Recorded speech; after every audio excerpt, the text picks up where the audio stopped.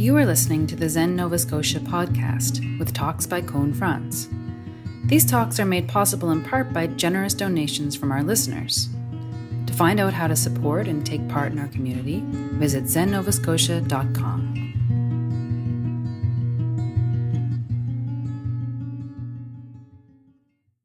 Almost everything that Dogen wrote was aimed at monks, and he's quite explicit about that. There are a few exceptions, especially early in his career when he was teaching to a lot of lay people. But as his career went on and as he moved into the mountains and the monastery that he eventually built, his audience was exclusively monks. So he frames things this way. And occasionally he says something that's truly specific to monkhood. But if we're going to have a productive relationship with Dogen, when he says monks, we have to assume he means us, whoever we are. The conduct of Zen monks has been directly and uniquely transmitted by Buddha ancestors throughout 28 generations in India, 6 early generations in China, without the addition of a single hair and without the destruction of a single particle. Thus, the robe was transmitted to Kaoji, and Dharma has spread in boundless worlds. Presently, the Tathagata's treasury of the true Dharma eye is flourishing in Great China. So he's establishing here, he says that it was transmitted without the addition of a single hair, so nothing is added, and without the destruction of a single particle. He's saying it's perfectly complete from beginning to now. This Dharma is such that it cannot be attained by groping or searching about. This Dharma is such that it cannot be attained by groping or searching about. He keeps going back to this point in different ways.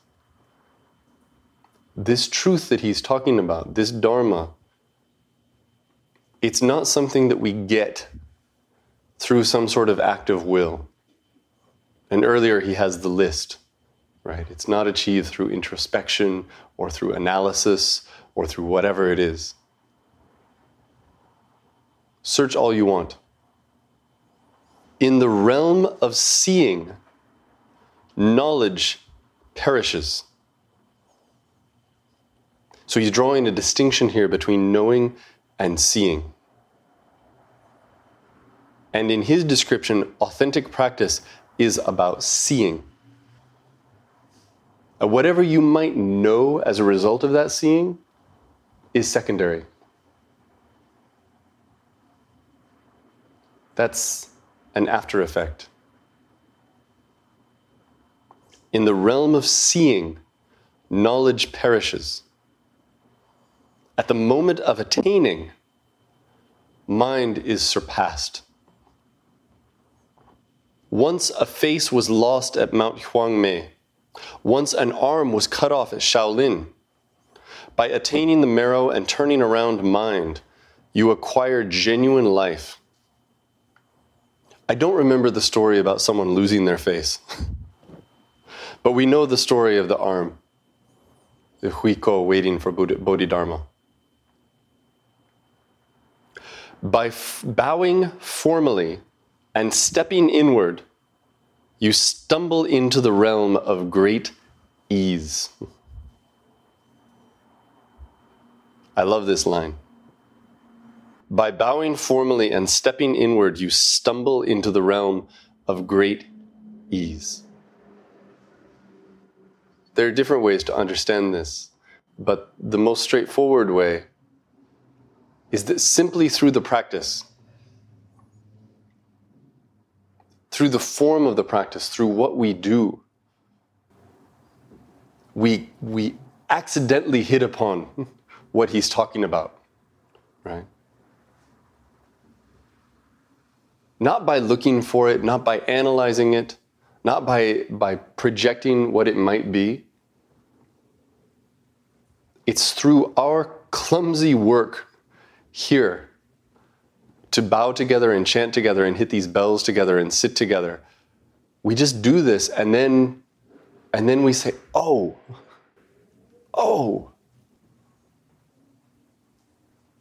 However, in mind and body, there is no abiding, no attaching, no standing still, and no stagnating. Please try releasing your hold. He says this without any other explanation. Please try releasing your hold. Just do that. I'm not joking. And releasing your hold, observe, what is body and mind? What is conduct? What is birth and death? What is Buddha Dharma? Releasing your hold, observe, what are the laws of the world?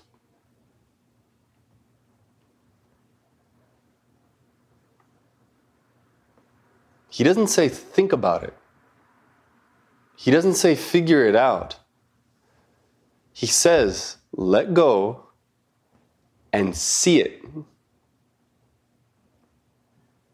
Just look at it. What are the laws of the world? What, in the end, are mountains, rivers, earth, human beings, animals, and houses?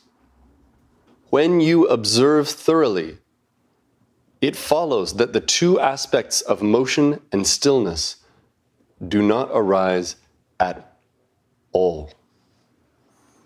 This is an echo of earlier when he said separation between the two aspects of activity and stillness simply does not arise.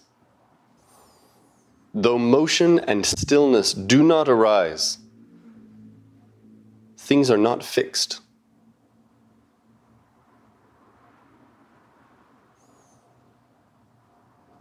He's not describing a situation in which there's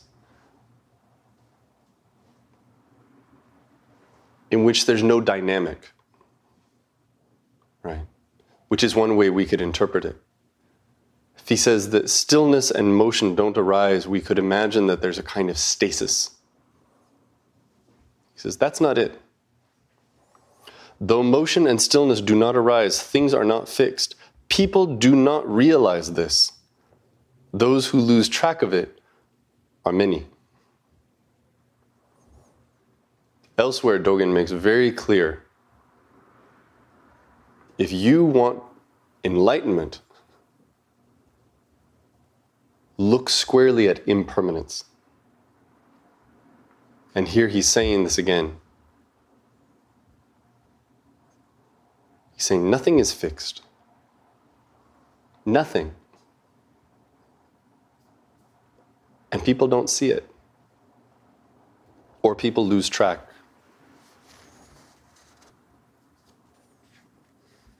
You who study the way will come to awakening in the course of study. Even when you complete the way, and here he's really speaking to his monks, even when you complete the way, you should not stop. This is my prayer indeed. And this is also a theme with Dogen, that there's no end. Practice and realization are not practice and realization. They're one thing. This is activity and stillness. Activity, we imagine, is all the stuff that takes place in between moments of clarity. And stillness is when everything seems to stop. Either because we stop or because we perceive that the world stops and we get it.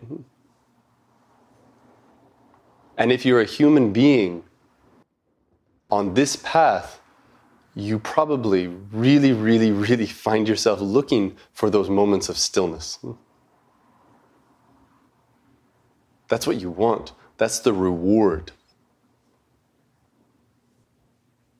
But Dogen is shouting in this text over and over and over again.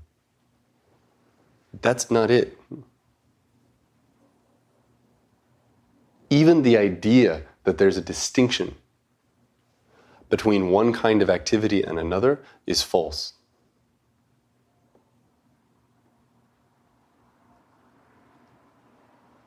The idea that realization exists as the fruit of something is false. The idea that activity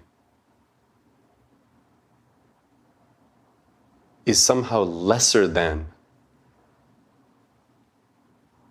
insight is false. He says, when you observe closely, activity and stillness simply do not even come up. When you observe closely, that isn't the distinction that you see.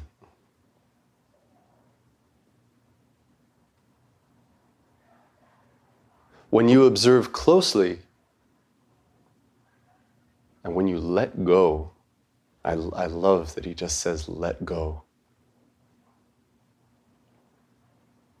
When you let go and observe closely, you can see everything, he says. You can see the laws of the world. You can see what a mountain is. You can see what a river is. You can see what a house is. You can see what birth and death is. You can see what body and mind is.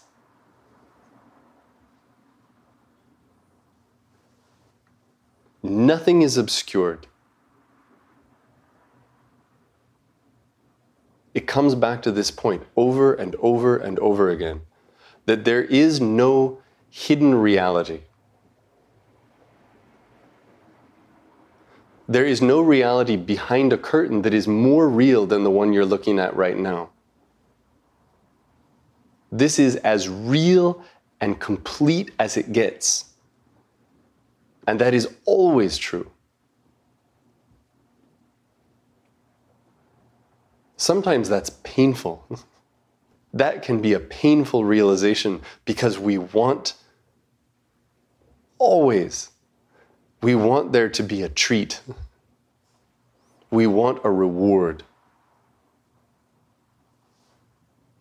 We want to turn the corner and say, wow, I didn't know that was there. It is there, but it's also here.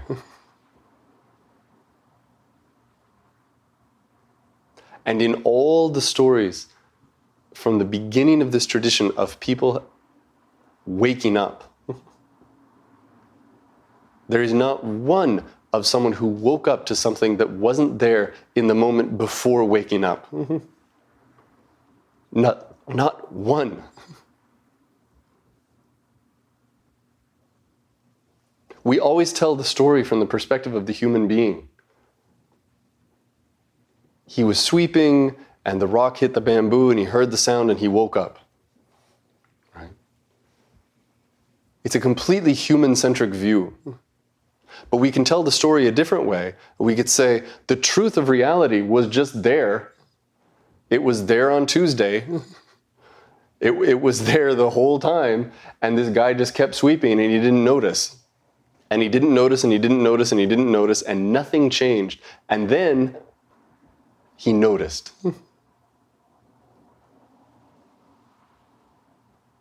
There's no shift in reality. There's only a shift in the mind. That's always the case. I'll stop there.